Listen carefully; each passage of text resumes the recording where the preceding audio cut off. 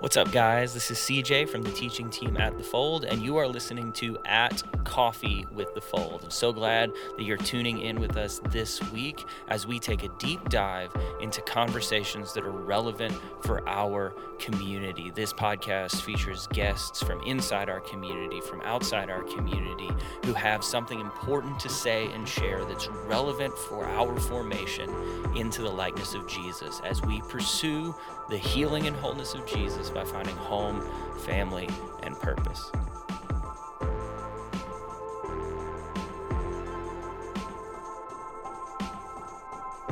Well, welcome back for part 2 of our conversation with Rev Stegall. I've loved this conversation. I'm so glad you guys are joining us again. Alan has a wealth of wisdom and experience to share about prayer, and I think you are going to really enjoy this and get something out of it. So we are going to start this conversation just a few seconds before we left off last week so that you can get back into the conversation. And without further ado, here is part 2 of our conversation about prayer with Rev Stegall. Yeah, I think about R.A. Torrey, one of the names, wrote one of these classic authors. He wrote The Power of Prayer and The Prayer of Power and several other books, but he took over. He was D.L. Moody's companion, and Moody asked him to take the Moody Bible Church in Chicago. It's very famous. He got a group of men or intercessors, men and women, to meet on Saturday nights. That was a condition of him coming and taking that call to meet for praying for the pastor and the service. Wow. For Sunday. Wow. And he said they had conversions weekly. Of course, this is the heyday of the 1800s and early 1900s. Don't know what it would look like today, but but that happened regularly. And I just read so many accounts. I could go on. But Wow. I love that you've had just the experiences you're describing and seeing God move through prayer, but I'm wondering if you've struggled with prayer in your life as a Christian and what it looked like maybe in those seasons of struggle. Well, I'm sorry, this will be a short answer. You know, it's always moving from glory to glory. No problems. Never had a prayer unanswered, You right? got the secret. Yes. Yeah, about 10 a day to start with. That's a base level. Yeah. You know, I remember praying for 20 people.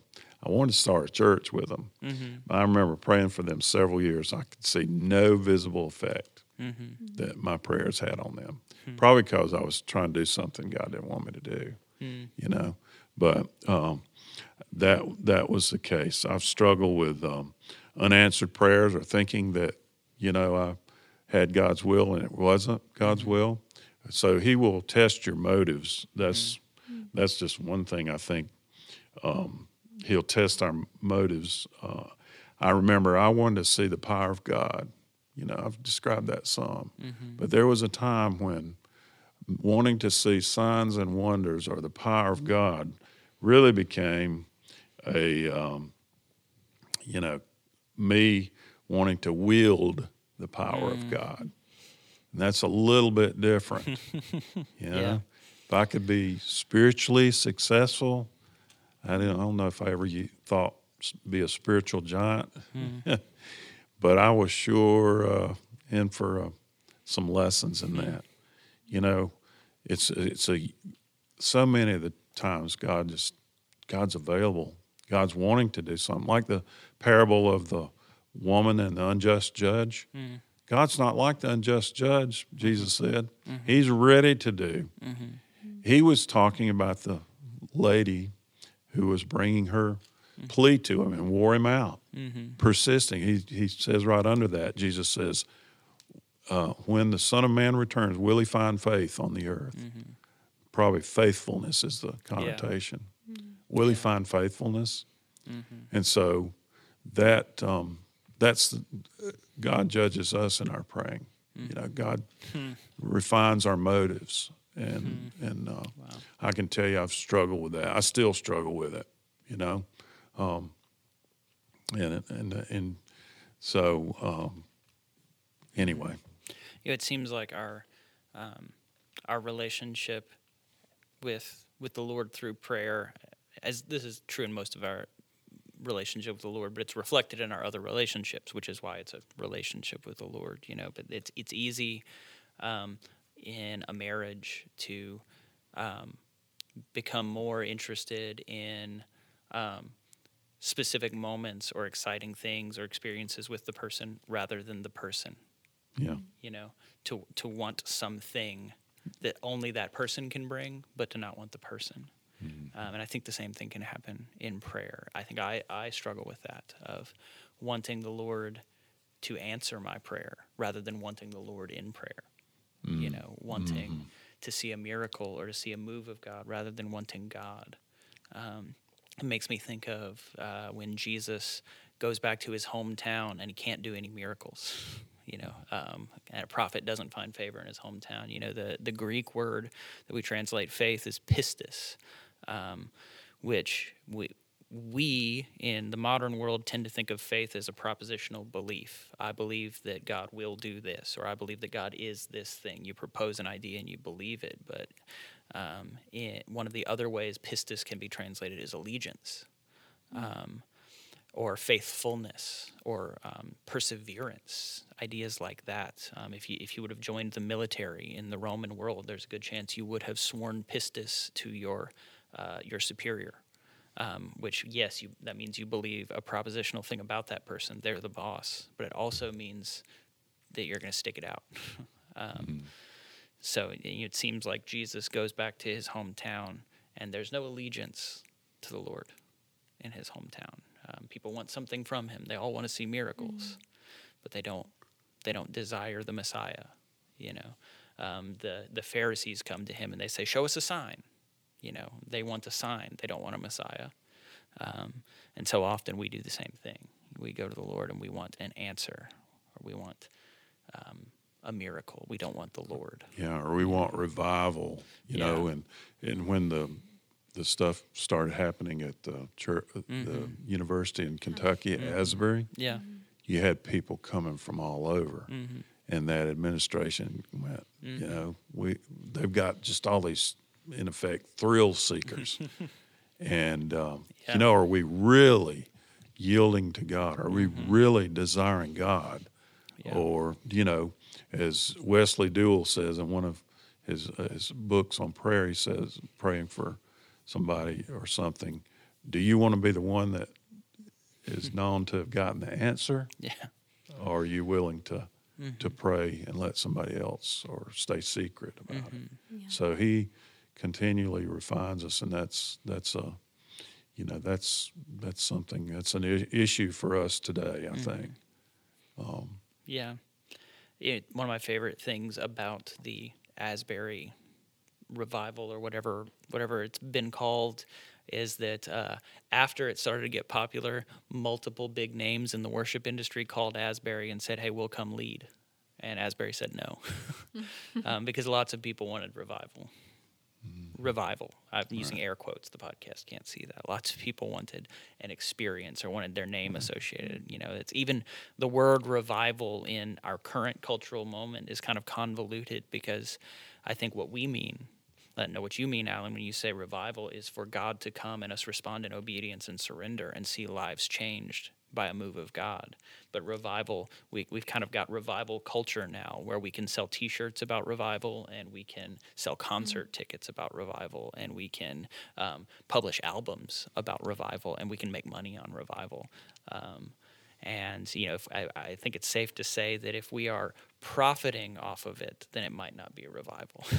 Or if it's something we can monetize, then it's not revival. And isn't it interesting that the merchandising of the temple in Jesus' day, when he cleared it out, he said, "My house shall be a house of what? Of prayer. Prayer for all nations. Yeah, wow. Either it was prayer for all the nations to pray, or prayer for praying for all nations, whichever it is. Yeah, and both, most likely. All nations praying for all nations. Yes. Wow. But you're stopping it because you're merchandising things, the holy things of God. Yeah. Wow. That seems like a whole a whole direction. We could have a whole podcast about that, because that's such a, in our influencer social media culture. I saw a post by Andy Squires, who's a songwriter that I like, and he writes these little social media essays, which I have mixed feelings about, because it bugs me that he's writing essays on Instagram, because I think essays are cool, but Instagram bugs me. But I follow him, so I am my own frustration. But his essay was, "You are an ordinary person with an ordinary life." And then he went on to basically explain that, go fishing, work your job. Your ordinary life is a gift from God, and it doesn't have to be anything else. And then he wrote another essay that said, "You are an extraordinary person with an extraordinary life," and the interplay of those things. But it's so easy for us to just want to make something of everything that we see, rather than submit to what the Lord is doing and partner with what the Lord is doing, to capitalize on anything that's happening, get cameras in here, make sure people know about it. And like you were saying about motives, I think that's so important, because something that starts with pure motives, it's so easy to then turn that, what was a pure motive of surrender and God moved, into some sort of promotion, or some sort of self-focus, and then revival becomes something else very quickly. I won't keep jumping down that rabbit trail. So, Alan, why do you think that specifically intercessory prayer? So at Fold, we've talked a lot about prayer as a personal spiritual practice, as prayer in scripture reading, abiding prayer, even prayer in silence and time with the Lord, but specifically intercessory prayer, bringing to the Lord the needs of ourselves and others. Why do you think that is crucial for a Christian and for the life of a church? I've heard this phrase. I want to claim it, but it's probably somebody else that made it up. But it's kind of given me impetus as I've started this thinking about prayer intercession here, is spiritual means for spiritual results. Have spiritual means for spiritual results. And all the prayer experts talk about intercessory prayer, God doing things. It's almost like we're co-laborers with Christ, that idea that he will reveal. And I gave you the couple examples from Chimney Rock where I really felt led. And I can tell you so many times I wasn't led. But man, that just gets you. You want to hear answers. You want to see that you're in the will of God, and you'll give him the glory ultimately. You give him the glory. And so prayer is so important for doing that. I think it's Wesley Duell. He was a great man on prayer. I recommend any of his books. But I think he said we can do a lot of things and pray, but we can't do anything until we pray. It's an idea like that. Yeah. In other words, prayer is the fountainhead, or the impetus, the power, and the offer for other ministry. Yeah. Spirit-led, Spirit empowered, Spirit anointed. Yeah. So, Alan, say that one more time. Spiritual means For spiritual results. for spiritual results. That it is by his hand and his power that we watch him move. That we're aware of how he's working in our lives, in the lives of our church as community. That we see him working spiritual means, spiritual results. Yeah, what is he given? What means is it? Secret prayer. It's, yes, preaching, it's witnessing and all like that, but where does that, what's the empowering of it? What does the Holy Spirit bless? It's when he's been laid hold of, in effect, in a holy way. He's sovereign. Yeah. I don't want to be misunderstood, but when we persevere for the lives of people, there's all kinds of different levels of intensity in prayer and burdens of prayer. And I'm not an expert in it, but it moves and motivates me to seek that kind of thing. You know. As someone who has had such experience, again, now Alan, don't hear me call you old. As somebody who has had these experiences, who has watched intercessory prayer be this vital expression of faithfulness, as you said, what would you say are maybe 2 or 3 pieces of advice or guidance, counsel to young Christians, new believers, on why intercessory prayer, what it looks like maybe, why it matters? Don't give up. You know, don't give up. I think I had some things in notes. I'm gonna try to remember them. But it's it's like the kingdom. The kingdom's given for such as these. Who are they? What's the answer for that verse? The kingdom is given to I'm the gonna children. be honest, I don't remember off the top of my head. The children, childlike faith, receptivity. Now, we can be simplistic about things, but just think about how a young child responds to a parent or someone they trust and love. It's just that kind of thing we need to cultivate. We make excuses. We make excuses for God. It's part, I got a whole book that's not of unanswered prayer, right? We struggle, but we want to lay hold of and cling to what we know that we know as a young person. Yeah. Don't go back. Don't turn back because you didn't get that answer. Keep seeking him. Keep looking. He may answer in a totally different way, but he will answer, Yeah, wow. That's the main thing I think of. I think that's so important.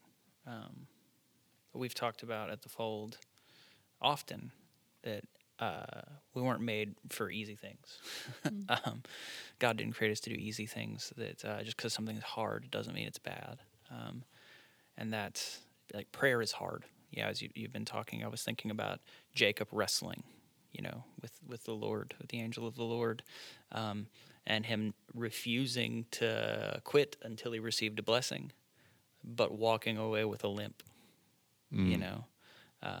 It's hard. As we go to prayer, we wrestle with the Lord at times, and we don't give up. I wonder if something that I hear as you've been talking, and the stories that you've told, and I've heard in stories of missionaries and people from many previous generations, I remember hearing a story of a missionary named Adam Crooks who he was from Indiana. He planted a interracial church in North Carolina pre-Civil War. You can actually, the church is on Southern Wesleyan University's campus. There are bullet holes in the building. They moved the building down there because before he accepted the call to be a missionary to the South, he went into the woods all night and prayed alone. And when he came back, I haven't done that yet. I haven't either. But probably won't do it tonight either. But there seems to be in something that's largely missing in our culture today, and I would even point this at myself, say it's something that I need to develop a deeper understanding and commitment to, is this sense of like, I am going to wrestle with the Lord in this until I receive the blessing or receive his presence in eternity, but I will not give up. If I believe that he is who he says he is, I will keep praying until there is an answer, or until I no longer have to pray because I am seeing him face to face. I think that piece of advice, don't give up, is incredibly valuable. Thank you for that, Alan. Any closing thoughts, Chelsea or Alan, as we wrap up? Yeah, Alan, I would just say thank you. I've been blessed by this conversation, just to sit and to reflect even in my own heritage of prayer and my own experiences in prayer, and just the encouragement that it is to sit and to reflect in how God has moved in my life, how I've seen him move, and just the encouragement I believe that is for us, and the importance of sitting in those places, maybe together even, to say, here is how we are seeing God move on a regular basis, and the encouragement that's brought to me. So thank you. Yeah, absolutely. Yeah. Thanks. Thank you, Alan. This has been a blessing. Welcome. And we will be back for another installment of At Coffee with the Fold at some point. So thank you all for listening. We appreciate it. We hope this has blessed you, podcast listeners, as much as it's blessed us sitting here in a circle talking. Thank you so much for listening to At Coffee with the Fold. I hope that this conversation was helpful as you pursue the healing and wholeness of Jesus. If you want to sign up for a Fold group and join community, if you want to attend an event on a Sunday morning, or if you're just looking for the next thing that's coming up that you can join with our community in doing, then make sure you go to thefoldgreenville.org, or you follow us on Instagram or Facebook. Have a great day. We'll talk to you next time.